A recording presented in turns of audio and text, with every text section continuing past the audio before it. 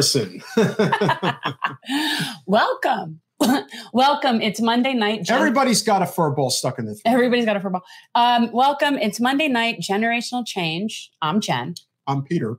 And my goodness, how many different stories can we possibly have happen? There's a lot of things that just happened today. Yeah, but of course, we couldn't have picked a better night to speak with somebody who knows a thing or two about the stories that get covered and the stories that don't get covered. But one thing, and I just want to show you, I have this queued up. I don't know if you saw the thing More Perfect Union did about what's going down with the Supreme Court case that could potentially...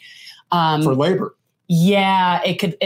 If this case goes in the very anti-labor direction, essentially employers will be able to sue them for striking for their lost, for like damages. Damn Republicans.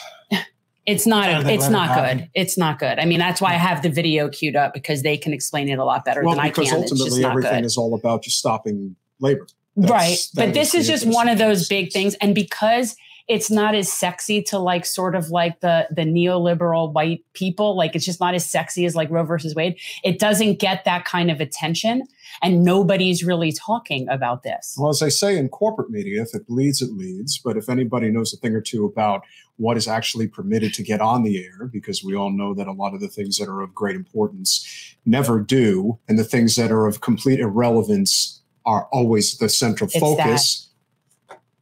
Oh, Ben, will you go push on that RoboCop thing until it stops? Double K, great to see you. Thank you so much, as always. So without further ado, we are very pleased to welcome. See how that frame, just touch it. No.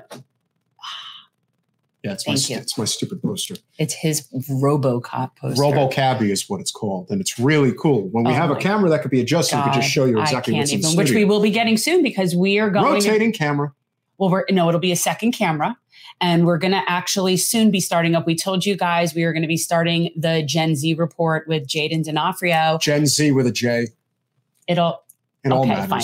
But we're going to be starting that, and we're going to be using a different vantage point in the studio and a different sort of seating arrangement for his show. And so we will be having a rotating camera, so you can show people this ridiculous picture. Diversification. Who would have thought?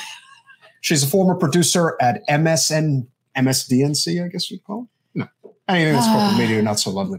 But that's funny, MSDNC. Former producer at MSNBC, certainly knows a thing or two about the ins and outs of corporate media, what is and isn't allowed to make it to the air, and certainly the issues that we talk about on the regular. And notice how it's former, because all the good people can't be there anymore. Plausible deniability. Ariana Peccary, welcome to Generational Change. Hi, thank you for having me. Hi, it's nice to meet you. Great. Likewise, I'm excited to join you and talk about all these issues. And yes, I'm former producer for very specific reasons. Yeah. So, I mean, would you talk about that a little bit? Like specifically, I mean, obviously you were there for a while. You noticed how that goes. And it just obviously something happened that pushed you over the edge where you're like, yeah, I can't do this anymore here. Yeah, I had been a producer in public radio for many years, and producing live news, live call-in shows, radio documentaries, the whole gambit. And I ended up getting hired at MSNBC rather accidentally. I was hired to work on a specific show that ended up getting canceled, but I just moved to New York and signed a lease, so I kind of tried to make the most of it while I was there. And ended up working on a primetime show. The first few years were very frustrating for me. I was constantly pitching stories and guests and ideas. It struggled a bit. The more I was there, I ended up getting some seniority and was in the meetings. Can you hear me okay? Yeah, we hear you. It's just, it's kind of like, it's blurry. And I'm wondering if, and I hate to like not have video because I always prefer to have video, but I'm wondering if you turn off video, if it's any better. And if it's not, then just keep it. I mean, we can hear you. It's just kind of like, it's a little choppy. That's fine. I don't have great internet service out here, but let me, where are you? I'm in Arizona. Okay. Stop cam. See what happens. Sometimes if you turn, now let's see how you sound. Okay. Does it sound better now? Can you hear me?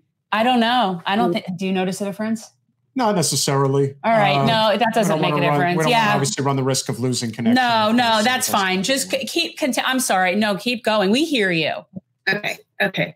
So I was at MSNBC for 7 years. The first few years were frustrating for me.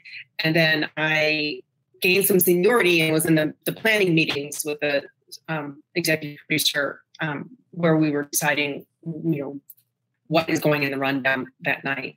And that's where I really came to understand how these editorial decisions are made on a daily basis. And it's terribly simplistic. They really are just going for what they think is going to rate the best. Even when that went against their own journalistic instincts and skills and knowledge. So these people, I know that they are, I think they're good people. They're just doing their jobs, and it's because of the way that the industry is set up. They're trying to get people in front of the TV, so they're constantly dumbing down the material, trying to go for the lowest common denominator, and whatever will, for the most part, whatever is going to keep people in front of the TV is what is going to drive those decisions, and they base that on the ratings that we get every day.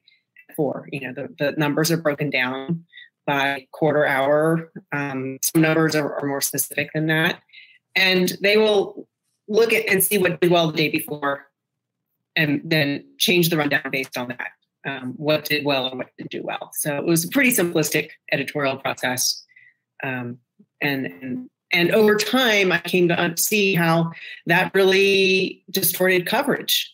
I feel like it dumped the polarization that we've seen throughout the country. So whatever was red meat was what really would keep people watching. So they would focus on those types of topics at the expense of real information that is useful to people. And that could be scientific stories coming out. It could be real information about topics. 2020, I saw them ignore science reports about COVID. That stuff just got buried at the expense of the politics of the day. So that's what drove my decision to resign in July 2020. And so then where did you go? Obviously you want to still keep doing actual journalism. There's definitely a need for it that isn't corporate owned. Ultimately to me, that's the problem. There's people at the top of the food chain that are going to make decisions based on, shareholders and profits. And that's obviously not necessarily what's in the best interest of the general public. So, so where do you go from there? Well, that's a good question. I struggled for a couple of years before I actually resigned with, I know I didn't want to do that anymore, but where do I go? And I knew I did to some other newsroom where the incentive structure was essentially the same. So there could be other cable channels, there could be other network news channels, anything that and as I started asking around, everybody said that they were up against the same pressures and it was going to be the same story wherever I went. So I know I had been warned, don't resign and certainly don't go public with what you think here because you'll never work in another newsroom again. Well, knowing what I knew, I didn't want to go work in another newsroom like that. I worked in public radio for a long time and I loved it every day. It's not perfect by any stretch of the imagination, but I feel like it's much better than what you're seeing on cable TV news, certainly. But I also, knowing what I knew, it was hard for me to walk away from that problem and not try to address it somehow. So exactly. that's kind of where I am. It's been a frustrating endeavor. It's been about 2 years and there are many forces, trying to keep the status quo as it is. And it's a combination of people who are comfortable with the status quo. They might be apathetic about the status quo. There's nothing that you can do. And a nasty mix of cynicism. That is contagious. And so there have been times when I understand that sentiment, but I'm not there. And so I'm still, I've kind of taken a long view on this and it's something that will take time. But eventually I think that we can come around to a different, understanding and then solutions will happen after that. I'm just curious what kind of projects you would work on. Like what kind of, like if you could be covering what you want to be covering and really, putting that information out there. Like, let's say that I was able to wave the fairy wand and have this amazingly cool, really badass, independent, uncensored sort of like news situation that was just really good and content creator run and all this stuff. Like, what would you be focusing on? I personally, after working in nonprofit news for as long as I did, I feel like it's got to be a nonprofit model. Yeah. How you do that is, that's the challenge. Do you go to a public model and rely on funding from the public? I don't know. Because there are, right now there's NPR, which again, I certainly have high regard for. PBS barely has any news on it. There's a news hour. I think, and public media in the United States has been, basically starved from its inception. It's never really been funded properly. By design. Sorry. By design. That's what exactly. No, it is by design. Because initially, corporate media, the outlets at that point, they said, they raised their hand. They were like, no, trust us. We'll take care of this. If you give us access to the airwaves, in return, we're going to give a public service, which is the news. And that worked to a certain degree for many years. But then that obviously that system eroded, and it's just gone. It's in a downward cycle now. So, yeah. So if I had my choice, I would like to see, broadcast journalists doing what they do best. And the people who I work with in cable, they're really smart. They were like firefighters. They could, they were smart and fast, and they could turn around stories, really quickly. And I have a lot of respect for them. But again, they are doing the job that they're paid to do, and they're evaluated on that basis. And they're trying to keep their jobs. They have families, they have mortgages. And again, where else are you going to go? So I would like to see a nonprofit network with some name recognition, so that people like, I've got family members who, they know the networks. They don't necessarily know to dig or, what can they trust? So I think it has to be some sort of a network that has some name recognition, the general public is familiar with, and but also nothing like that right now exists. I mean, the coverage needs to be much more diverse, and it needs to reflect the country. And there isn't really an outlet that looks like the entire country, whether that's urban or rural, with all different regional accents and issues that are important.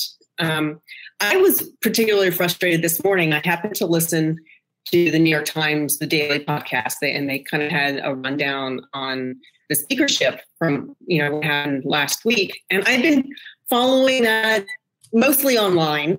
I haven't been watching much television lately. And I obviously knew what was going on. And then I listened to this podcast, and I heard about Chip Roy and what his contingent was asking for in the negotiations, over the speakership. He's a Republican from Texas, and I might differ from him on a number of subjects, but there were things that I felt like were somewhat reasonable that they were asking for. Waiting 72 hours, after a bill is published before legislators actually vote on it, like giving people time to read material before they actually vote on it. Things kind of, that's to me is a reasonable request. I mean, I don't know the ins and outs, but and I didn't get any of that in the coverage that I was reading and watching last week. It was all about, kind of the, what is the MAGA contingent doing? And what does Donald Trump have to say about this? And it was all based on this kind of, and again, it goes, it's the same type of coverage that we've seen, the horse race coverage that we've seen, without actually giving us, more detail that is useful. And the conversation I felt like had been more about, this is a one example. If there had been more coverage of these other issues, that is important discussion, that is important debate to be having. people would have been more informed, and we might have, the outcome last week might have been better, whatever that is. But at this point, too much, backroom horse trading happened, and because of the charade that's going on over here, it was just more of the same as far as I'm concerned, and that's exactly what we don't need.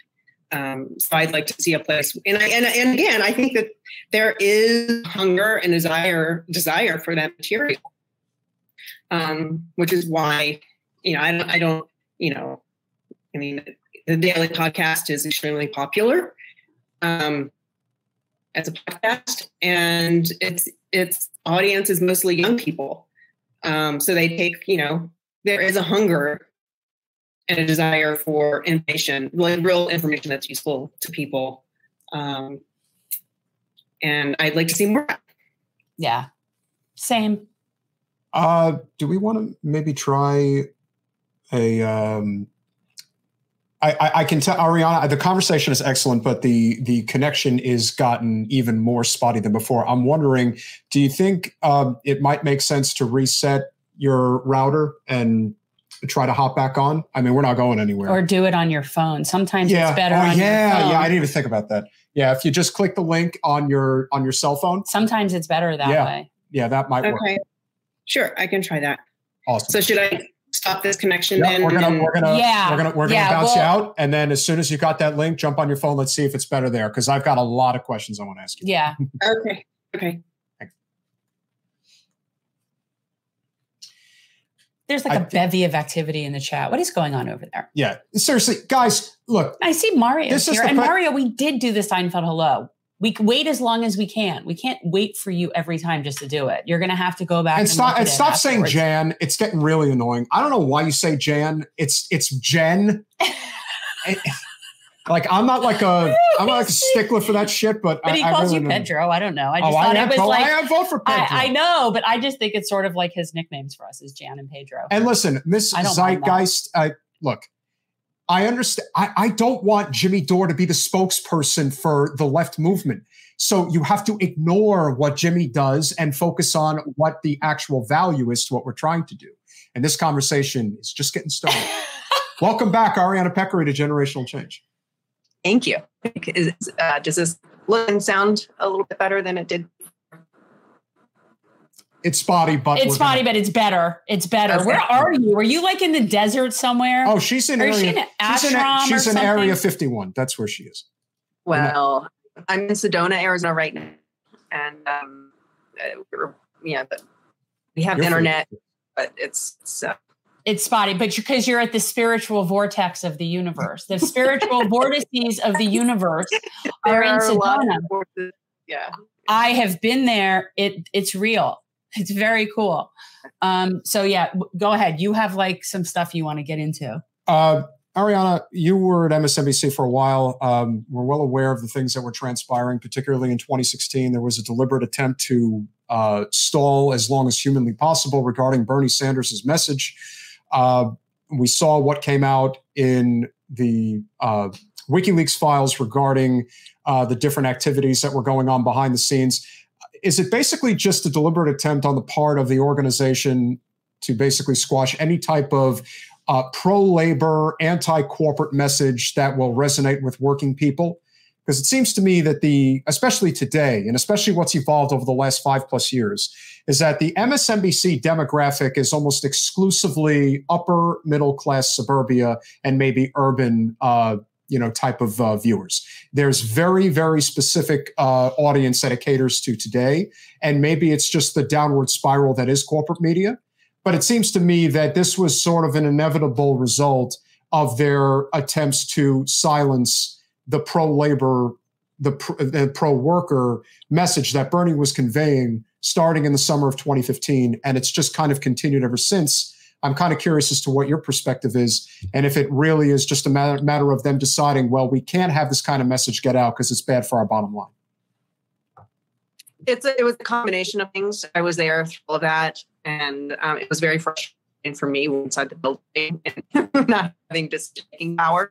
I can say I think there were a combination of reasons. There were, I don't know that there was a top-down edict, to cover Bernie Sanders necessarily, because you would see him on certain shows. I think Chris Hayes would have him on. I know that we had invited Bernie Sanders on our show, which was The Last War of Lawrence O'Donnell, numerous times, and he never agreed to come on. That's prerogative. I think there were, but at the same time, we weren't really dedicating a lot of time to covering Bernie Sanders and politics thoroughly and well.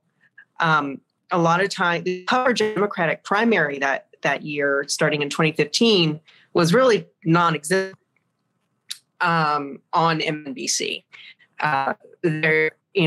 Starting in July 2015, after Donald Trump came on the scene, and they realized, at first he was a joke, realized, okay, he's rating well. Pretty much our entire rundown was dedicated to some form of Donald material. They would start off, early in the day planning to discuss the Democrats somehow. It would be a short segment in the back half of the show, usually. By the time we got to 10 o'clock at night that evening, that would have been bumped off. There was no coverage of what was going on the trail. Very little of it. They would do a video montage, but there was no discussion about what, getting into the policy. And they are afraid of losing audience if they have a real discussion about policy. I think there's more of that than there is about the actual policy. So someone like Andrew Yang had the idea about, universal basic income. That never got coverage. So Andrew Yang did not get coverage because it was too confused. That was too big of a topic in their minds to fit into a segment that's either 3 minutes or 6 minutes. Kind of a long segment on cable news is, I don't remember doing much outside of 8 minutes. That was a lot of time dedicated to a single subject. And so to try to cram all that information into a short segment, you don't feel like they're going to be able to keep the audience. I personally have an opinion on that. I think people are naturally curious, and if they're learning something, they are going to continue to watch. But that was a force also going against anybody who has a new idea. It's an uphill battle to get that on cable news. They rely on these narratives, I think Bernie Sanders got some attention because he was an outsider, and so there would be some coverage of, Bernie Sanders the outsider and Donald Trump as the outsider. But when it came to talking about policy, they really didn't. They would say, don't too much in the weeds on this. If you're producing a segment and there was some policy involved, they would just keep it, headline level. And I can't tell you how many times I've heard them say, don't get too deep in the weeds on this. But it did seem to me that there were a number of hosts over the years that especially were leaning on the pro-worker left. Did Ed Schultz not get fired? Ed Schultz, Phil Donahue, Dylan Ratigan. Well, Phil Donahue is more of an anti-war thing, I think. They can't have an anti-war voice. He was an war. That was what was his downfall. And it was pretty. There are the corporate interests. Those conversations say, the Phil Donahue. I wasn't there for that. Have been in nations. But I do know, at one point during the 2016 primary between Hillary Clinton and Donald Trump, we were told, from upper management to give Donald Trump a down the middle road. Essentially be fair to him in a discussion about, being commander in chief, for example, which, is go easy on Donald Trump, because giving him a down the middle of the book is, he has no experience, whatsoever on that. So it's they totally didn't give me a fair shake. They were really terrible people, Ariana. I totally hate them. Really, really bad, really terrible people. And I still won anyway, despite their crap. It's ironic how Mario, while you do the Trump impersonation, comes on and says he misses our bootlicker segment. It's somehow Trump reminded him of bootlicker. You know, we have so many of these stories that were just sort of endless. And it's like the people who don't understand, for example, the nonstop coverage of Russiagate is really just a different form of Cold War coverage. It's just a way to keep the narrative going, to scare people into thinking, the red monster's under your bed, so to speak. Well, it makes sense to have $1 trillion war budget then. That makes sense then, because we have to be, because we're so scared of them. Ariana, I think you would be one of the best people to talk about this topic that could take up, frankly, the rest of the conversation. But obviously, you saw what happened with Force the Vote. The GOP, led by a contingent of, I guess, what you would call the Freedom Caucus, were going after very specific concessions that they wanted from Kevin McCarthy. Ultimately, they were able to get just about everything they wanted. But the one key concession that they did get, which of course is never going to be talked about, is the fact that they got a $75 billion military cut.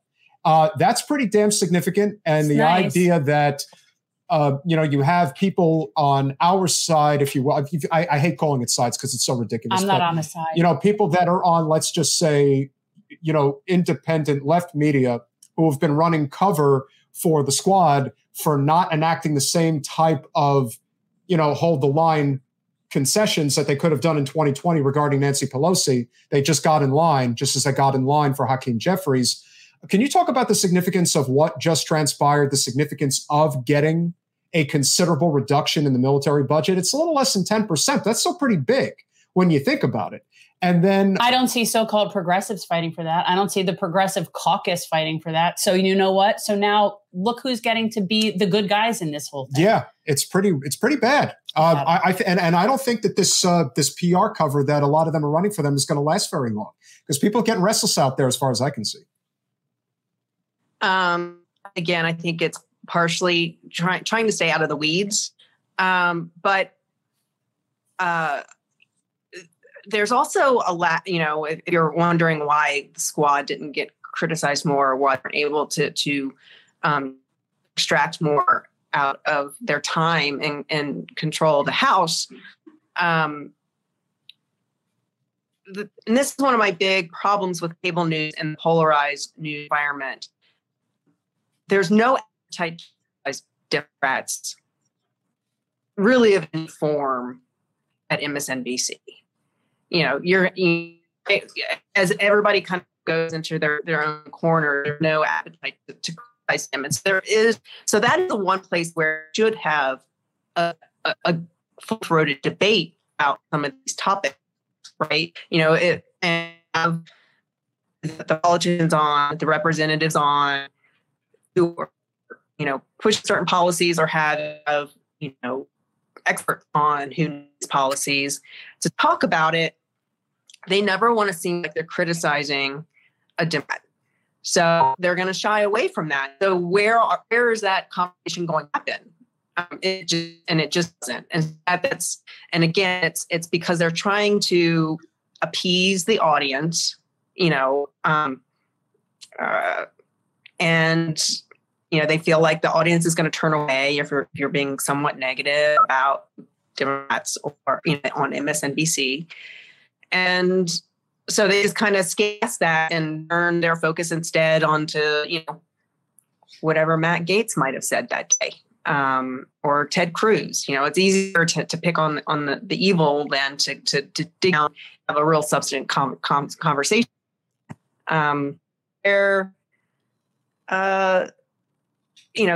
These people may not be doing the right things for the right or wrong reasons, and they don't want to get into that. They want to offend their audience that way.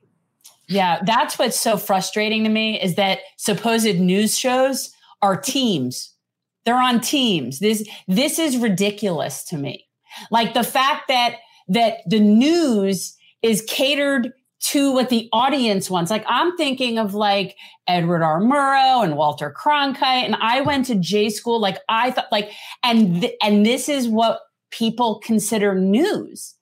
I feel like the news flash people is that if the news is catering to what makes you feel good, it ain't news. That should be like a pretty eye-opening thing. Like this is ridiculous to me. It is, and the thing is, there was a study during the election in 2020, and the results came out last year. They sat a group of hardened Fox viewers in front. They had them watch CNN for a month, like a significant number of hours of CNN throughout the month. And I think it was either August or September, or might have overlapped both months. In 2020. So there was a lot of coverage of Donald Trump. There was a lot of coverage of Biden. And through that period, these people who you think wouldn't change their mind about Joe Biden or about Donald Trump, their opinions changed statistically significantly through that month. So they were less harsh on Joe Biden and more harsh on Donald Trump by the end of that month. And so people can digest information coming at them. They aren't just pre-programmed to be conservative or liberal, whatever that means in these days. But and that again is another threat of the media environment where we are. Is, again, for me especially, that's driven by financial incentives. It just makes things worse. We would probably have this problem, you didn't have the financial incentives at play, but that just makes it that much worse. Yeah, because people's both contingent on retaining viewers. Yeah. So there's no independent news. Yeah, and you hit the nail on the head, which again just comes down to money, like anything. The news isn't supposed to be for profit. Well, right? No, it's not. Again, people want to forget that you had Reagan repeal the Fairness Doctrine in 87, and then, of course, Clinton give you the Telecom Act in 96, and that's the end. That's it. I mean, the Fairness Doctrine is repealed, and lo and behold, almost immediately you have Rush Limbaugh. The Telecom Act is passed, and then immediately you have MSNBC and Fox News. Immediately. Mm-hmm. So to me, it's just pretty clear. And then you think about in 1996, we had about, I think, 50 to 55 different media companies scattered throughout the United States. Today, you have 5. So that's a problem. That's horrifying, by the way. Like, that's the kind of stuff that keeps me up at night. Like, that is the kind of thing. That's extremely scary. And this is the whole thing when people say, okay, boomer, and they talk about, previous generations basically just sitting on their ass and letting this happen in real time because they knew what was happening. They knew that this was happening, and they decided, well, if it's good for my side, then it's good enough, and I'm not going to say anything. And now you're seeing at least one, if not 2 generations who are living through it at the moment, who are scared to death. They don't know what's coming tomorrow. And it isn't just about the environment. It's the fact that their, educational prospects are not what they used to be. We don't have tuition-free trade schools in the United States, much less public college, which we should have. And then, of course, you have people that are so thoroughly engulfed in distractions, especially on social media, that their ability to focus is not the same, or at least not in the way that it should be. And cognitive development, I worry about kids who get cell phones at 7, 8 years old and the type of effects that's going to have on their brain and the way that they're going to be able to function in the real world. And, again, there's reasons for the societal collapse. It's not hard to see it. And the worst part about it is that on both sides, but I blame the Democratic side more than the Republican side for this reason. The Republican side, what you're getting with the Tucker Carlsons and the Sean Hannitys of the world. They're for the Chamber of Commerce. They are for, a libertarian style economy in the sense that it's kill or be killed, make it your way. You have you have a movement that's building on the right, thank goodness, which is a good thing, of we are dead set against monopolies, and you're seeing that fight happening more and more where they really do believe in the small business owner and the independent entrepreneur. That's great. But that's not changing the fact that you have the consolidation of power amongst corporate special interests, which run our government today. And there are people on the Democratic side who try to pretend like they're not as guilty as the Republicans are. They are just as guilty, if not more so, because liberals tend to claim that they're the smartest people in the room. And I can't tell you how many liberals I talk to, and they're the dumbest person in the room. You may read well, but you can't read a room or the street. And that's a big problem. You may read good. But that is a big problem. And they are the ones who are going to be the hardest liners for that change. And I do believe that one of the biggest, if not the biggest reason that that's the case, is because they run all of the major cities that control the media, whether it is New York, Washington, D.C., San Francisco, or Los Angeles. They are heavily invested in the neoliberal establishment. And as a result of that, the skewered opinion of the real world, especially in parts of Arizona where you are, which think nothing like the way people think in D.C. and New York or even L.A., that's a big problem. And I think that is causing an immense divide in this nation. And that's not, I really don't see an end in sight. I think it's just getting worse by the day.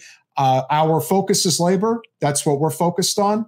And I think that's the only way we're going to save this nation. That's my opinion. How do you see it as we wind down the conversation? That was a very big thing to say to get to that. Gee, thanks a lot. What do I think about labor? Or I will say in terms of Democrats being on board with the system as it is, the status quo, there's no question. Like, why isn't this, something that's debated on, the debate stage, the state of our media, which is essential to our democracy? I feel like everybody knows what the problem is. And I know, I've talked to hundreds of people over the last 2 years, mostly journalists, but academics and people invested and people who have worked in politics. They know exactly what the problem is, but they aren't putting this out as a policy discussion because I think they know how to use the system as it is to their advantage. And so why change it? There are other things that they feel like they can focus on, but climate change is not going to be addressed until the media covers it appropriately. And that's going to take a little bit of creative thinking, to come up with a better, programming that is interesting to people and keeps their attention. It takes a little more creativity than just sending a couple of talking heads to the studio. And I think but that format is profitable. And so that's why there's no incentive to change that from the corporate side. And from the political side, no, there's no incentive to change it because they know how to work it. They know, if Nancy Pelosi can, go into a meeting with Donald Trump and know that it's going to be something chaotic that is going to, lead the newscasts that night, whatever that might end up being. She can then spin that story to her favor. And that's probably not a great example, but that is what is happening. And I've been in meetings where U.S. senators have said, I know, to the president of the network, this is what is driving your decisions. And that person was a presidential candidate at the time and knew that he was not getting coverage because of it wasn't rate well. And they all sat around that table nodding head like, yes, that's that's right. And no anger. There's no pushback against that. I don't understand why people are so complacent with this, knowing what's at stake. And so I can't agree with you anymore on that front. I mean, if anybody was going to pick that mantle, you would think that it would be the Democrats, and they haven't done it. No, and it's very. I am angry about that myself. So. Oh, we're all very angry about it, and of course, there's understandable anger towards the squad in particular, and the decisions that they're making. I don't know what type of a long game they think they have up their sleeve, but they need to understand that this is the Democratic Party, not the Republican Party.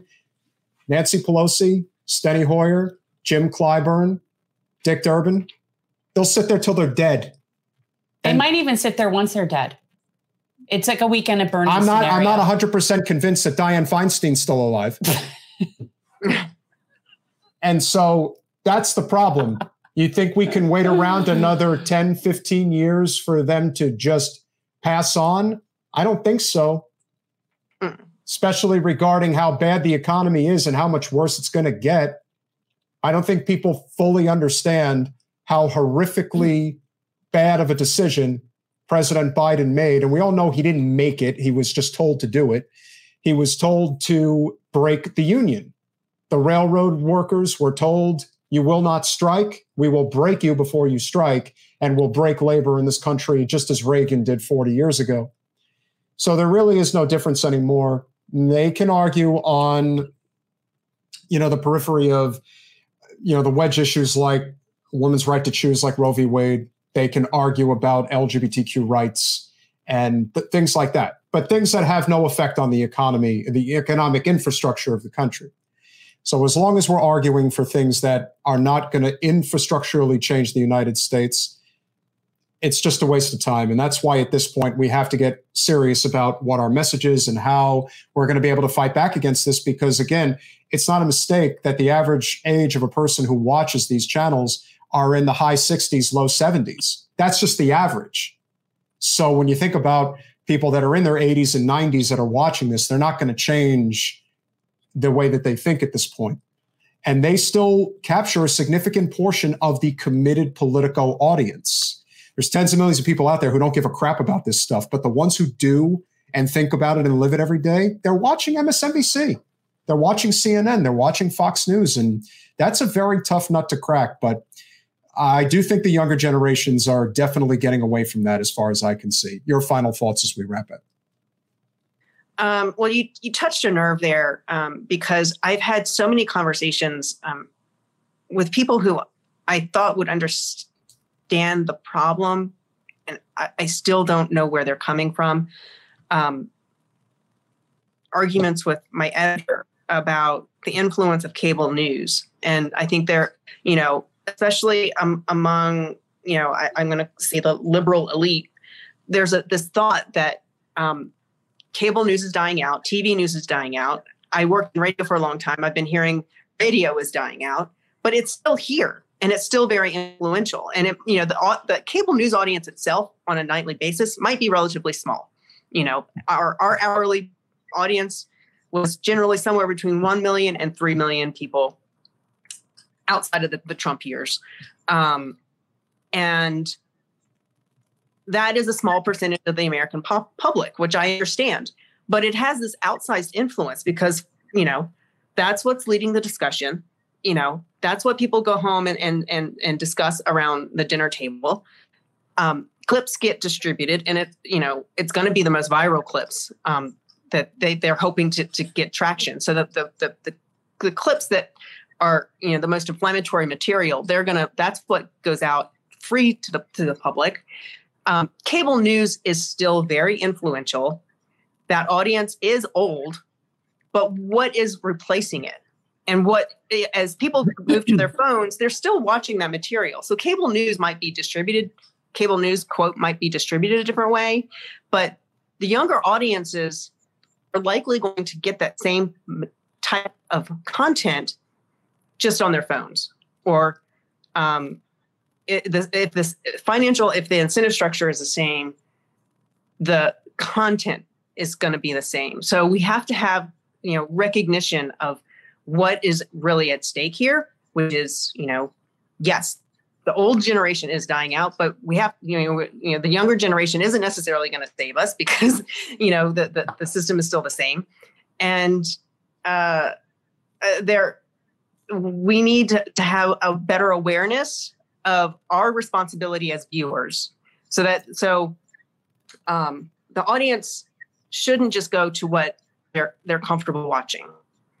They have responsibility. Every time they click on something, they have to understand that is going to make that topic clickable to somebody else. It's going to, the algorithms and ratings all work the same. So whatever you choose to watch or read or click on, yep, that isn't just for yourself. That is having effect on the entire population. So the more you really need to use some scrutiny before you click on something, before you sit and watch a certain segment about something, no matter, because they are going to use that data to replicate that material.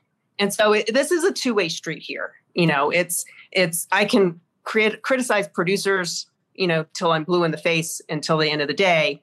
But the audience also needs to understand their responsibilities as well in terms of informing themselves and seeking out information that is really useful, not just, information that is going to, make them happy at the end of the day.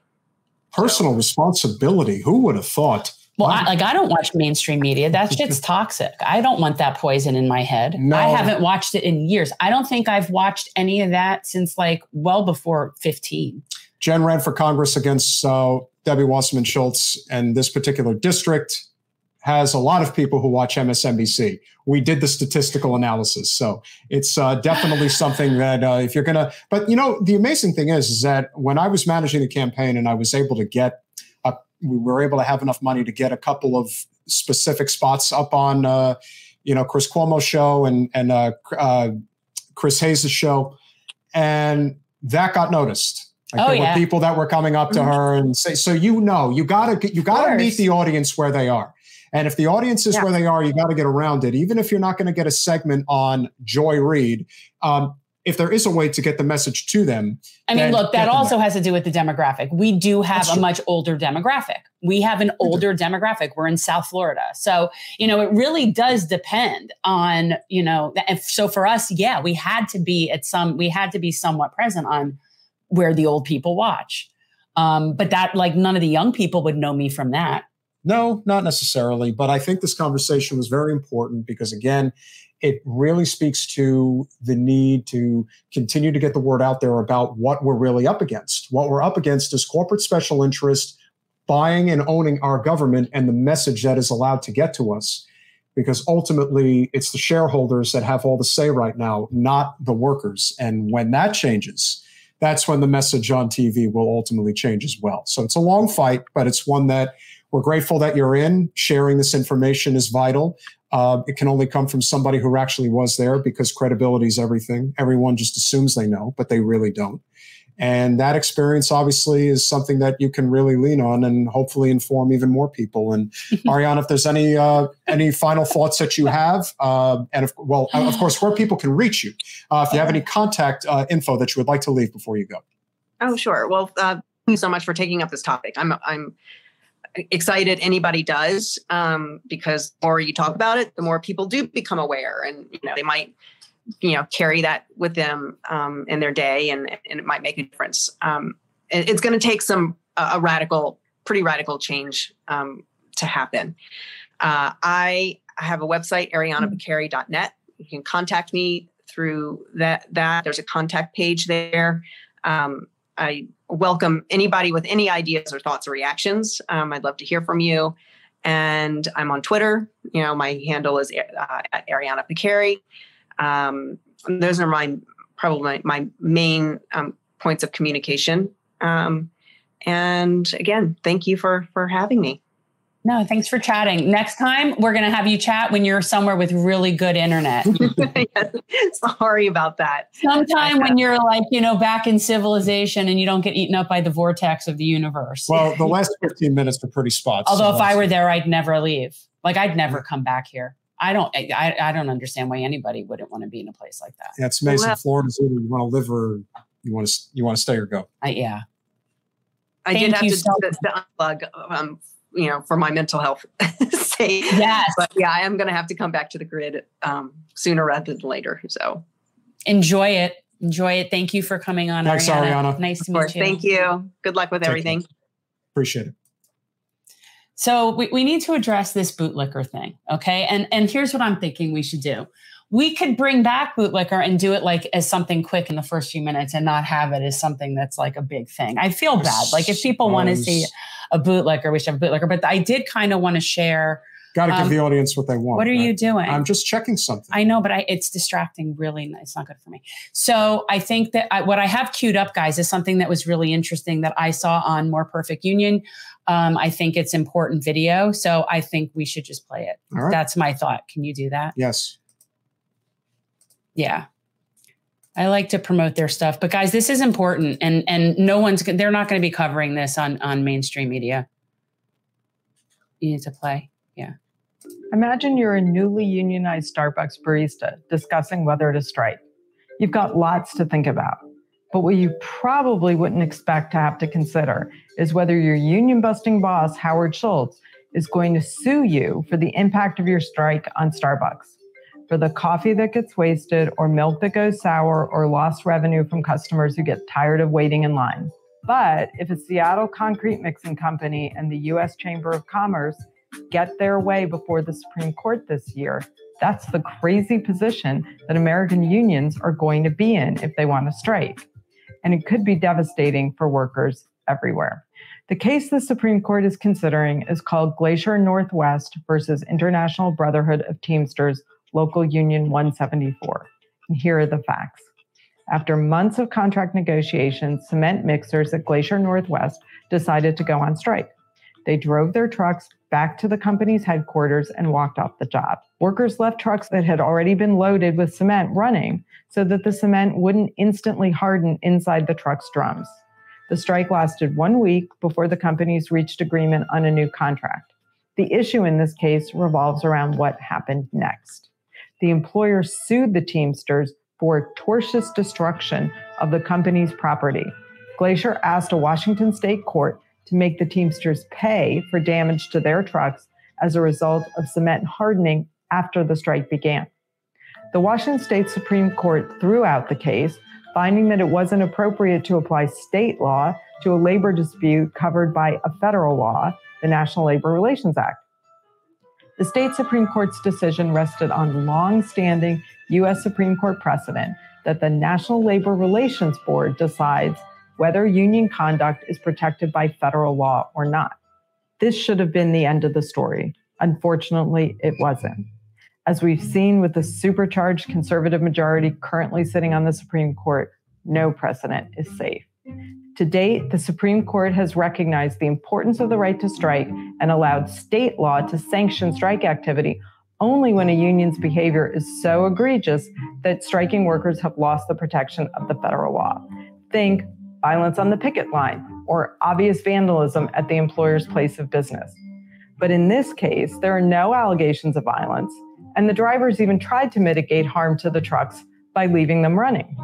Bottom line, it shouldn't be the union's job to make it as easy as possible for an employer to weather a strike. The whole point of a strike is to create an economic union. But even if this was a close case on the facts, which it isn't, the Supreme Court still had no business hearing it. It's the job of the NLRB to decide if strike behavior is egregious or not.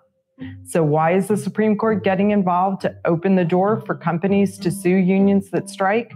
Because this court has shown a sustained hostility to workers' collective bargaining rights. Just a few years ago, it reversed decades of precedent to make it harder for public sector unions to collect dues. And 2 years ago, it made it impossible for union organizers to talk to farm workers in the fields of California.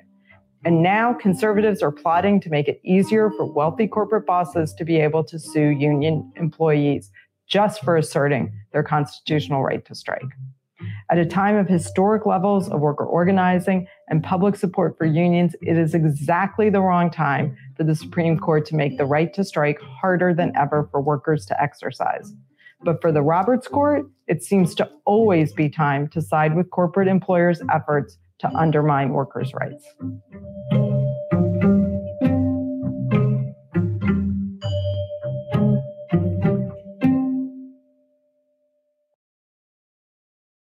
Yeah. Anyway, I thought that was great. And what really concerns me about this lawsuit, it's very, what they were saying about it's supposed to be damaging for a strike to happen financially. That's the point of the strike. Now, I understand what they're saying as far as there were damages, but the big question is, does the fact that they tried to mitigate by leaving the cement trucks on, and quite honestly, for me, the NLRB, like their position should be, unless it was intentional destruction of property, that this should just be par for the course of the strike. There should not be any individual liability outside of criminal, intentional, violence or vandalism or whatever. So for me, that's how it should go. But this is a concerning case, and this won't get coverage, people. It's just not sexy enough, but it's really important. They're slowly but surely making, I kind of take it as a compliment, sort of like how when somebody nasty comes on and says something mean, it's like, yeah, well, obviously I'm getting under your skin. I kind of think the same thing about the labor. Like they're going so hard to stifle the labor because obviously they're getting really concerned about it. So those things are both true. I just think we need to be cognizant. As always. Yes, very much. I do think that the reason they're pushing back so hard is because they know that they're running out of ways to stop it. And that's really what it's about. You can imagine that Howard Schultz, CEO of Starbucks, was probably crying bloody murder. Oh, by the way, Howard Schultz, who ran for president on the Democratic Party side, he really must have, think about how much Well, why wouldn't that money make sense? No, it does. Because Biden just crushed labor as a Democrat. Just crushed it. Just thought, nah. Good luck to getting labor voters out to vote for you. Good luck in not losing them to anybody who is a populist salesman on the right. Good luck. That's the problem. They will be punished, but the problem is that it will also punish the workers or whatever left leverage they have. And when you think about people who are just not willing to fight at this point, it's just sad. But, again, you either die on your feet or you live on your knees. Make a decision, because that's how it's coming. At this point, either going to stand up for yourself or you're not. And far too often, people are not willing to stand up for themselves. They're kind of looking for somebody to direct them. Hey, Jesse. You're not our usual Jesse, but I do appreciate Jesse Sanders, friend of the show. I just meant our personal friend, Jesse. We have a friend, Jesse. I do think that, look, we would be amiss not to talk about, obviously, what's been going on. Friends of the show, Sam Cedar and Ryan Grimm, obviously are friends with the squad. They have direct lines to pretty much all of them, especially AOC. And they obviously have run cover for them regarding what has happened with Force the Vote, which led to Kevin McCarthy becoming the speaker, but with considerable concessions coming for the GOP. Now, I actually wrote down specifically what those concessions are. It's pathetic that this is how we're getting things, is from the Matt Gaetz. So we're getting anything done because of Matt Gaetz and his contingency. That's not promising to me. That's pathetic. And I'm supposed to, it's like, I can't hate on that. And who were the Democrats voting for? Hakeem Jeffries? That's not a solution to anything. How does that help anything? According to Zero Hedge, the conditions that were made, as has been reported, it is a Jeffersonian motion. How about that? Remember, Thomas, if you guys want to know the history of the Democratic Party and the Republican Party, it stems from two of our founding fathers. The Democratic Party was basically founded by Alexander Hamilton, who believed in a strong central government, and the Republican Party was founded by Thomas Jefferson, who believed in a decentralized form of governance. And so, according to the Jeffersonian motion, as is reported by Zero Hedge, it will only take a single congressperson acting in what is known as a Jeffersonian motion to move to remove the speaker if he or she goes back on their word or policy agenda. How about that? You actually have to do the will of the people. Nah, that's a foreign concept on the Democratic side. We're not going to have that. Number two, a church-style committee will be convened to look into the weaponization of the Federal Bureau of Investigation and other government organizations. I agree with that. Also not a bad plan. Presumably the CIA, the subject of the original church committee, against the American people. Number three, term limits. Oh, how Democrats would never put something like that in. You know what? It's getting harder and harder to be against those people on that side. How are you doing that? Will be put up for a vote. I look forward to that vote. Oh, it won't pass, mind you, but we'll get to really see who's who. Bill number 4, bills presented to Congress will be single subject. You know who let me finish. Bills presented to Congress will be single subject, not omnibus, with all the attendant earmarks, and there will be a 72-hour minimum period to read them. You know who this sounds like? On the GOP side, it sounds like Thomas Massie. And on the Democratic side, this sounds like how Alan Grayson used to do business.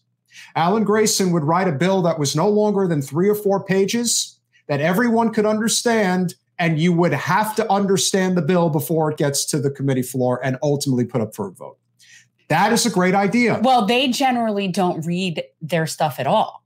Like, I remember when the Patriot Act passed, none of them read it. None of them read it. They don't read. The omnibus bill was 4,200 pages long. And I guarantee you, not one person, not one, read the whole thing.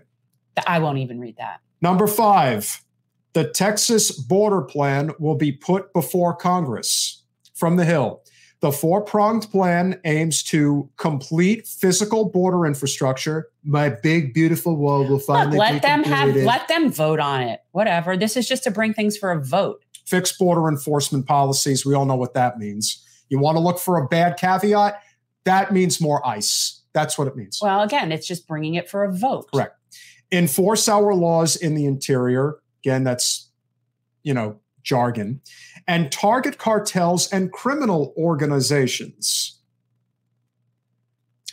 Legalize all drugs. And wait. Is that in their thing? No, but when you say target cartels and criminal organizations. I got so excited. I was about to say, that's it. I have to be with just legalize all drugs. Well, and you decriminalize it. Or decriminalize all drugs. What you're talking about. And you know who would agree with that? Thomas Massie and Rand Paul. Maybe you should move to Kentucky. No. No. You have a comment you wanted to make? Well, it's just really frustrating to me that that we don't see Democrats doing that. This is exactly what the whole big force the vote was. Now, they were obviously specifically wanting it for single payer healthcare, Medicare for all. But I think the bigger issue is that the Democrats don't seem to do it for anything.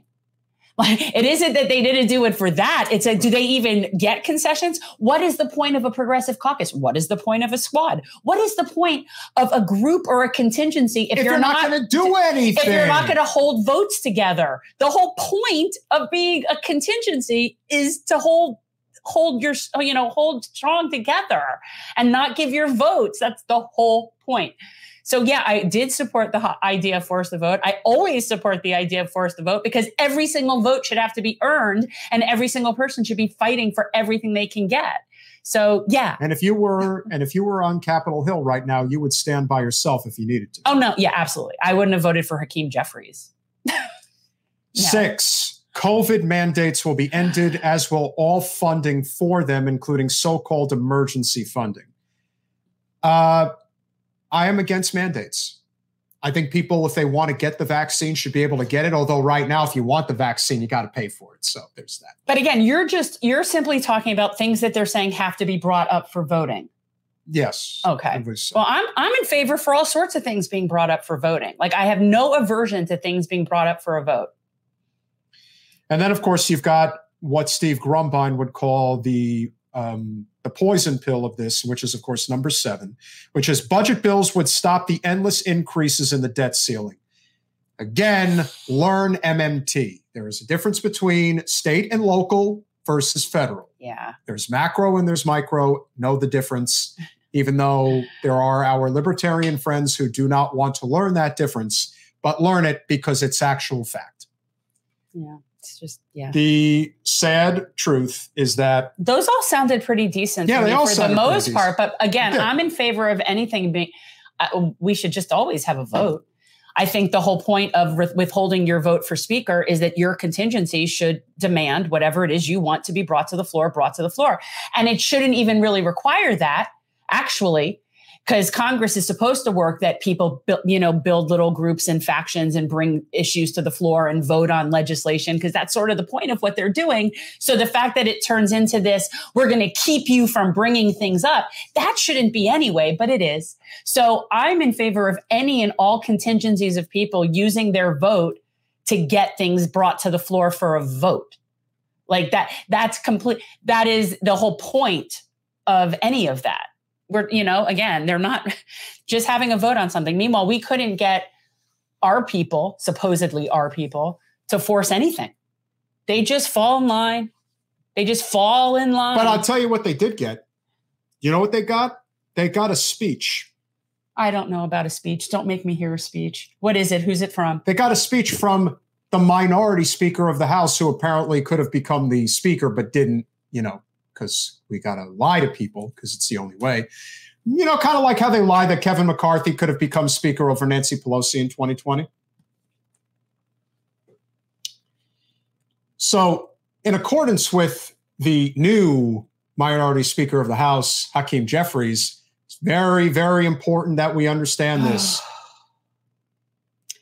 Democrats will always put American values over autocracy. What? What does that mean? You're not allowed to ask that question. It doesn't matter. It means nothing. What are American values? Because American values should be democracy and majority rules, but yet that's not what they do. I don't understand. Democrats will always put benevolence over bigotry. Unless the other side is deplorables. Are you sure about that? You really want to go down that road? You want to know just how bigoted the Democrats are? Oh, it's not pretty. What cities have redlining? We should bring What cities have blockbusting? You know where that happens? That happens in democratic cities. I know this because I'm a real estate agent. That would be a perfect time to have somebody like Marcel Dixon on and talk about how the Democrats are so good in terms of not having bigotry. My Lord. The Democrats will always put the Constitution over the cult. Really? That also isn't true. The Democrats believe in the Constitution? No. I'm not saying the Republicans believe in it either, but the Democrats believe in the Constitution? And over the cult, you're all cult. Your whole existence is cult. Again, that's both sides. The Democrats will always put democracy over demagogues. Impossible. What about the Democratic primaries? How about superdelegates? That seems pretty demagogue-y to me. How about the way you put Nancy Pelosi, Barack Obama, Bill and Hillary Clinton on pedestals like they're infallible? Oh, and now you can add George W. Bush to that list because apparently he's acceptable as well. And Liz Cheney. Oh, yeah, Liz Cheney. Can't forget about that. Yeah, we love Liz Cheney. So let's keep that one going. Oh, she's going to run for president. Oh, please. Let me tell you. Just do it for fun. Nothing is going to be more entertaining than the 24 Republican primary. I can't who says that she's going to run as a Republican? I didn't even say that. I was saying that she's going to run. Oh, no. You just spawned me to think of what the circus in 24 of people running will look like. Okay, this one is really going to... Oh, you think she would run as a Democrat? Oh, this is going to get even worse. Economic opportunity over extremism. What economic opportunity? And what extremism? You don't support a living wage. You don't support universal health care. You don't support a clean energy grid. You don't even support right to strike. You just crushed labor. You believe in endless war, and you do not believe in civil liberties. I really don't know what economic opportunity you're talking about. And you mean the jobs that Biden? Keep on. The jobs that Biden is claiming responsibility for, the jobs that came back as a result of the pandemic ending. You've got Larry Summers, who's Biden's right-hand man, preaching austerity right now. Right now, preaching austerity. That we have to increase unemployment to deal with inflation. And everyone knows it's a goddamn lie. And I'm also curious what he means by extremism. What does that mean? Freedom over fascism? Neoliberalism leads to fascism. Well, basically, we could assume that all of his things, you don't need to read all of those things. Oh, I'm reading them all. Really? Governing over gaslighting. Again, this is from his speech? Politics speak. Hopefulness over hatred. This is just platitude. More good platitude. I like that platitude. Hope and change, right? Inclusion over isolation. Ooh, that can mean a lot of things. I don't know what they're talking. This is just platitude salad. Why do we want to hear all these ridiculous things? Justice over judicial overreach. That may be the one so far that isn't completely out of bounds. Knowledge over kangaroo courts. That's kind of lumped in with justice over judicial. But the problem is that who approved all of those kangaroo court judges? Well, that's true too. Who didn't fight to get Merrick Garland on the Supreme Court? I'm so tired of the Democrats claiming somehow that they're victims of right judiciary.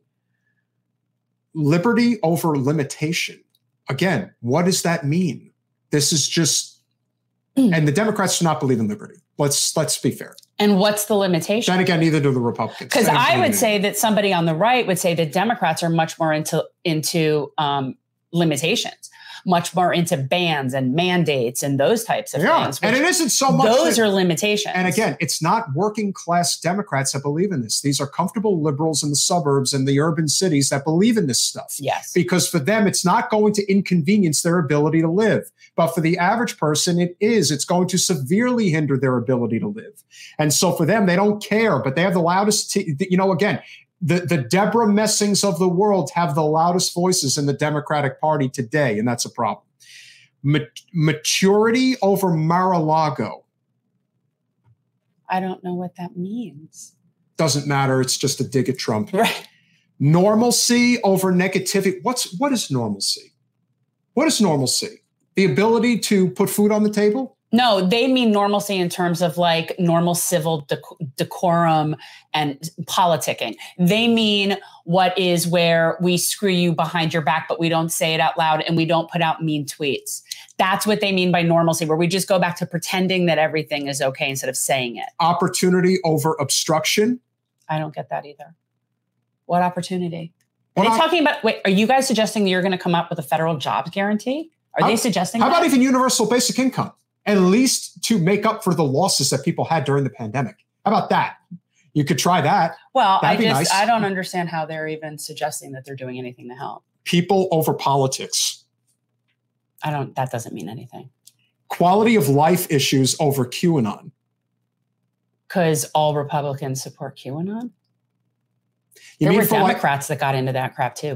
For the couple of 100,000 people out there that make up the, 75 million people that voted for Trump. But, let's focus on the 0.03% of people because it sells. It's better to do it that way. Reason over racism. First of all, reason has nothing to do with racism. Reason has to do with whether or not you believe in the separation of church and state. And unfortunately, your example makes no sense whatsoever.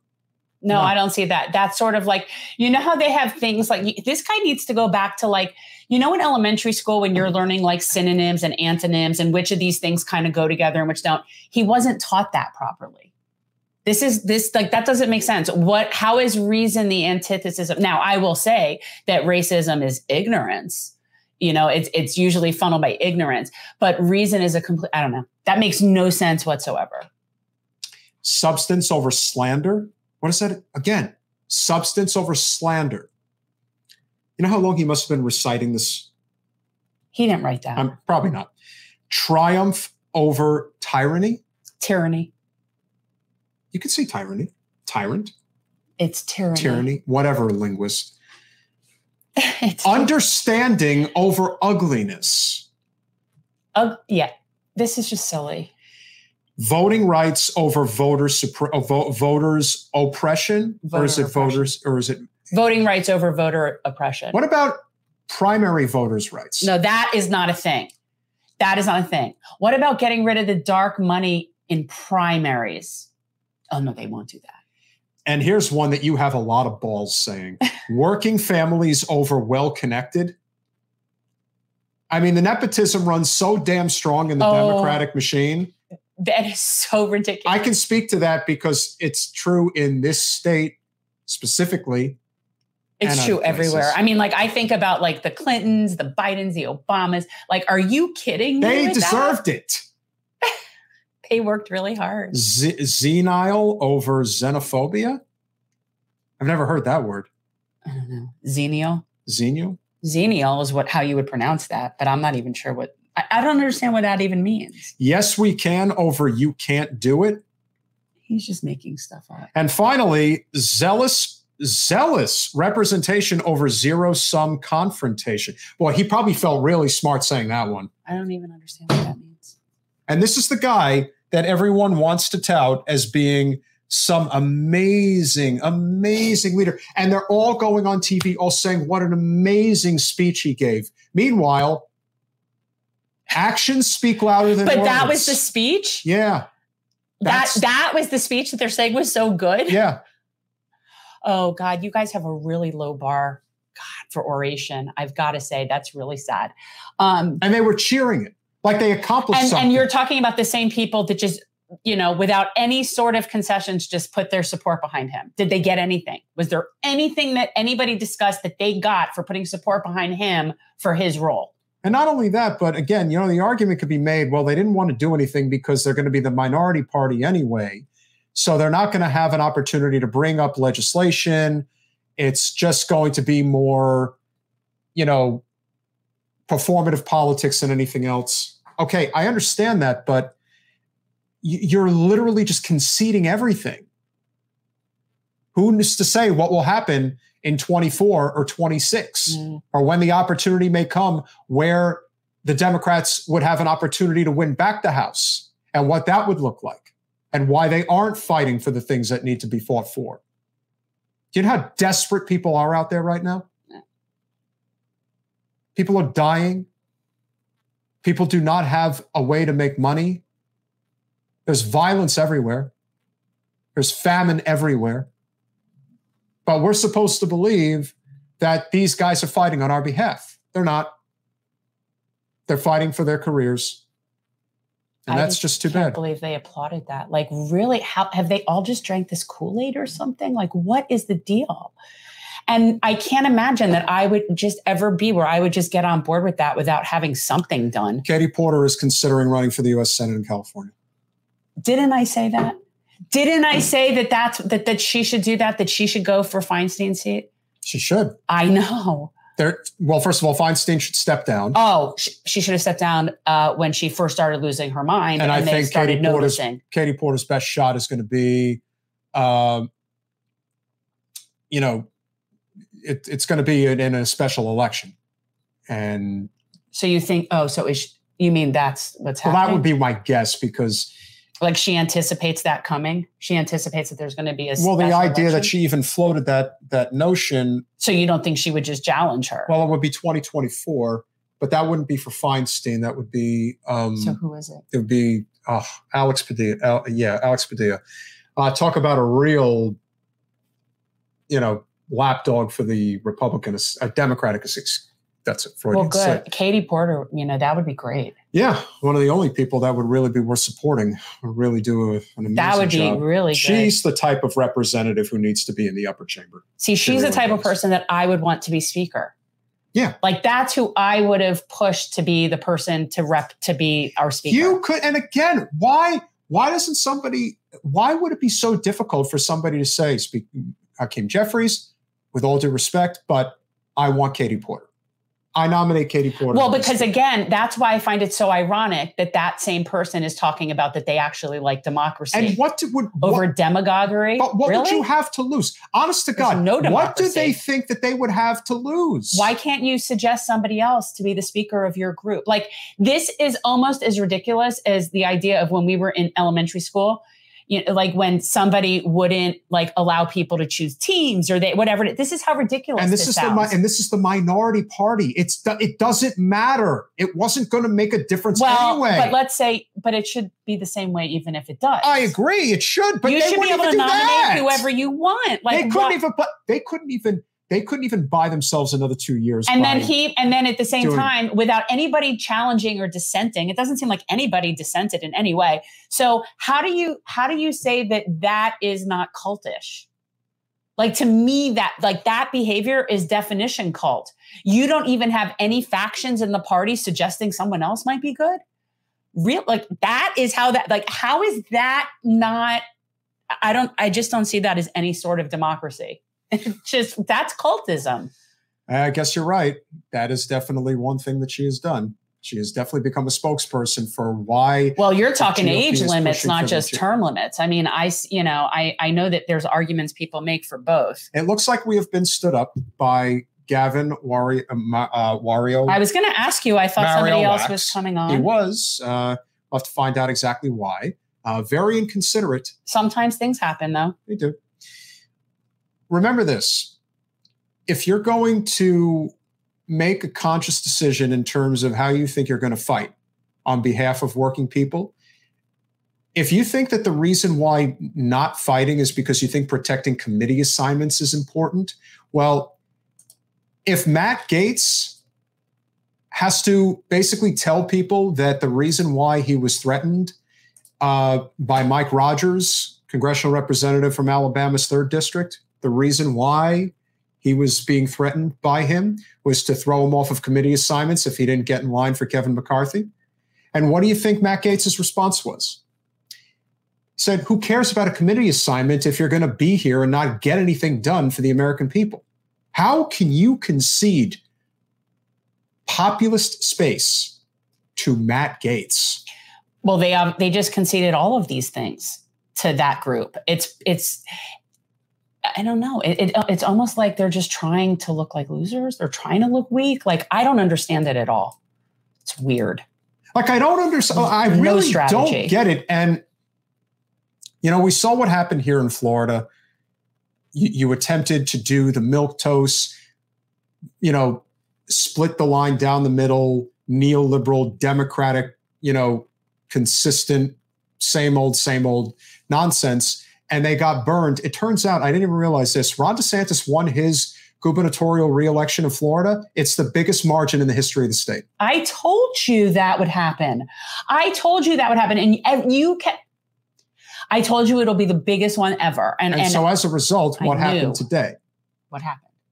Manny Diaz stepped down as chair of the Florida Democratic Party. Shocking. Which you could have obviously seen that was coming. Well, yeah, somebody has to be sacrificed. And the truth is I don't know how much he really had say in or he was just a figurehead. I don't know, but somebody had to be sacrificed. And of course, on his way out the door, he complains about it's everybody else's fault but his. Well, and again, if there probably is a long list of people, but at the end of the day, the buck stops there. But my concern is that, okay, so what tool is going to step in? Because it's not like they're getting any sort of like mission-driven, conscious-driven. They're going to try to start the same thing that they did again, which just happened a few years ago. There were people that ran. Maybe they will. You know what, Rob? If Carlos Guillermo Smith were to run for that, I think that would be amazingly cool. That would you'd at least get a fighting spirit from the central part of the state. And a person a person who really fights on behalf of especially the housing crisis, which, let's be honest, it's maybe the biggest crisis outside of sea level rise or along with sea level rise. Yeah, Rob, put that out there in the universe. That's not a bad plan. No. I don't know. But I have this feeling that basically it's just going to be somebody else it's going to be the same thing in a different suit, in a different meat suit. Well, we'll see. I mean, there are people out there that are very upset right now, and that probably would be well suited in order to step in for a position like that understands that major change to the party, including some of its representatives, needs to change. Yeah, but I'm thinking about like the people that are the DEC people that we know locally. It's like none of the, I don't know who. Oh, then I would guess you do didn't that. get the other message. I didn't see anything. Ken Evans has stepped down as well. He will no longer be the committee man of Broward County, and he was the good one. So I highly doubt that the other person will step down. And I highly doubt that a lot of other people will step down because, again, the pride is greatest before the fall. And the fall is going to be great. And if you thought that DeSantis's win was the last of it, you haven't seen anything yet. It's going to get worse. So I'm with you, Jesse. Jesse, I'm not saying we're going to go there, but let's put it this way. We're going to get there at some point if radical change doesn't happen sooner rather than later. And while many people joke that so goes Florida, so goes the rest of the country, you may be right. You never know, but something is going to give. But if you are so inclined, and because you know you love our show, despite the fact that some people like to rag on the fact that we don't have as many people as Jimmy Dore watching us, I know. Please go to patreon.com/generational change. For as little as $5 a month, you can become a wonderful supporter of our channel. I would say that the world would be a much more educated place if more people watched our show instead of that kind of nonsense. Well, maybe we should take some tips from Ariana, who's basically telling us that, hey, you know, it's if it bleeds, it leads. If you're not, we know that, but that's not the point. We've been slowly growing, though. Yeah. We have been. It's been more consistent. My purpose is to be a very pro-information driven long form podcast. And so that is our purpose. Our live stream just happens to be, we do it that way. Yeah. We never did this to be competing with people doing those like fun comedic live streams. Although we are entertaining. We should bring back bootlicker. For $10, you can get the Lulu sticker along with the Mansion Parliamentarian bumper sticker. We all know you guys want one of these bad boys. But if you're really considering being please don't do the whole thing. I love my tri-blend, soft as cotton, soft as butter cotton. You guys. Baseball jersey shirt, support $25 a month will get you this We'll get beauty. you the jersey. We could use more patrons. We could. And your dollar goes further in Patreon. Well, I think it's better, than when you do it through Google, when you do it through YouTube, it's just they take their cut, which is much bigger than like the Patreon cut. And I don't even know all the numbers. Like I couldn't even tell you what it is, but I just know that Google is not really on our team in general. We really appreciate it, Jesse. And we know that a lot of it really just has to do with the algorithm. The cream does rise to the top. And our show consistently on nights where we don't have named guests that people recognize, we're sitting around 20 people watching. Now, when we get some good guests, we'll get to 60, 70, 80 people watching live. And that's nice. But in terms of really moving the needle, we need a couple of hundred people watching at any one time. But, we really have no leg to stand on. And the reason I say that is because our good friend Jordan Chariton at Status Quo, who has over 120,000 subscribers, when he does live streams, even if it is Ron Placone and Tiffany Desiree Berg, they're only getting, maybe 200-300. Tina. Who did I say? Tiffany. Did I say Tiffany? Man, that Freudian shit. Tina Desiree Berg they do great work. Tiffany? I mean, it's my son's girlfriend's name. Well, anyway, it really speaks volumes as to how much it sucks. Yes, Mario, and thank you for the reminder because I forgot to push that up. If you are so inclined and don't want to put your personal information. And you don't want to be monthly, by all means, feel free. Go to the Cash App. Sending us a few bucks. You like our material. We try to have good content. We need to be, I think, a lot better about testing people's connections prior to actually going live with them and not doing interviews when the system isn't good. Double K, you're the best. I'm not sure exactly why I deserve 2 hearts. She's crushing on you. That's I would sweet. assume that maybe there was something that I said, or perhaps you like the fact that I said something negative regarding Hakeem Jeffries, which would have been nice if somebody else came out and said it. But you're racist. If you guys didn't see our clip that we put up earlier, Cori Bush, who we think very highly of, went absolute ham on Byron Donalds, who was being considered for speaker on the GOP side. And she basically called him an Uncle Tom.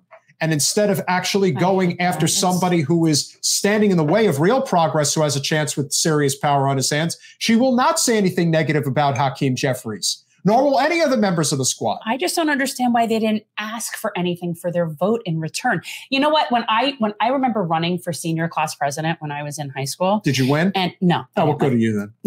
Just kidding. I was like second because the person I was running against who ended up winning was the quarterback of the football team. You try running once, quarterback of the football team. But anyway, I would have won. My point is that when you are telling people, you're wanting people's support. Why, if you're the quarterback of the high school football team, do you feel that you have to go out and run for class president too? How much of and he ended up not really ever doing anything. Of course not. Of course the vice president, but it doesn't really matter. We digress. So I just remember, when you're running for people to support you, you're offering, people are wanting things, especially people when you're looking at representing a particular group. People want things. That's how it works. That's called politics. If you just go and support them because they say so, how are you fighting for anything? What are you doing?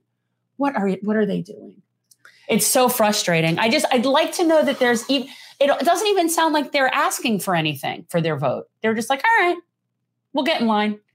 And by the way, how is it a bad idea or disloyal to have a discussion as to other possible people, Democrats? Talk about being defanged. It's really rough. I honestly, I would be concerned for myself in this situation and being there because I just don't see how I would be able to get along like this. Because I don't see falling in line. I don't see just offering up my support for somebody without a reason. Somebody has to step up and lead, and nobody who's there right now is stepping up and leading. I like to believe. Why? Because I think they're afraid of organizations like AIPAC. And, my understanding, and this is just kind of floated today, is that Hakeem Jeffries has a massive super PAC. Well, yeah, no. He's an AIPAC darling. They love him. And so he basically will sick millions of dollars on each of them in a primary if they get out of line. Okay. And so it's there's not a big enough consensus yet for them to all get together. Makes sense. Now, if there were 20 of them that stepped up and said, we're not having this, Jeffries would be in trouble. Here's the thing that what I would do, this would be, if I were there, I would tell people that that's what was going on. I would say he's basically threatening to primary people who don't fall in line, and he gets money from, and has his AIPAC He's just PAC behind him. He's just a bag man. And I would like honestly be saying that. Like, that's ridiculous to me. So basically, out of threat of, and AIPAC and DMFI are definitely the worst as far as going after any sort of buddy who would join the squad. Those organizations are dead set on anybody on the left interfering. Anybody that would remotely think that, Palestinians should have rights. Those people are to be smeared at all costs. Off-rail, I'm not sure I agree with that. I would say that that's true for most of the representatives that are there. That is true. But if you do not succumb to the dirty money, then how about if you don't care whether or not you're reelected? Well, that is the argument. And that is the fair argument that was made by Brianna Joy Gray. She did say, Alex, you're the one who said, I don't care if I'm only here for one term, as long as I fight for people. Well, guess what? You're in your third term now, and you're not actually fighting. People need you to fight. You've got millions and millions of people who follow you, follow your every word, your every move. At least say what's going on, why you'd be saying, okay, I'm just going to vote for Hakeem Jeffries.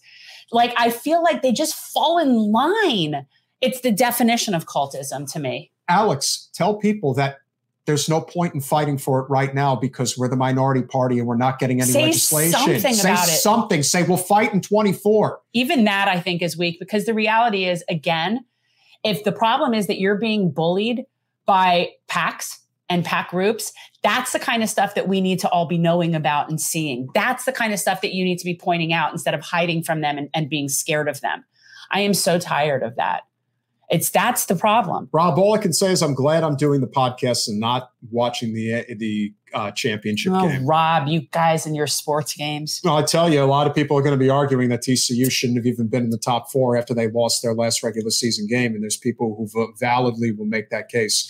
And now the fact that they are losing like this, they're going to get a lot. What is stricter. That, Texas Christian? Yeah, TCU. Yeah, it's going to be really, really. Are you surprised I knew that? No. You lived in Texas. I know. That's why I knew that. On Wednesday, we will have on the directors. I was going to ask you, you don't have who it is. You just have that we're going to be talking to the people that made this documentary. Guys, it sounds really good. Yes. On Sacred Ground, which is about revisiting Standing Rock and what actually happened with Dakota Access Pipeline. I really want to watch it. It hasn't been released yet. It's not being released. So I can't even watch it first. No, so they're going to give us the 411 on that.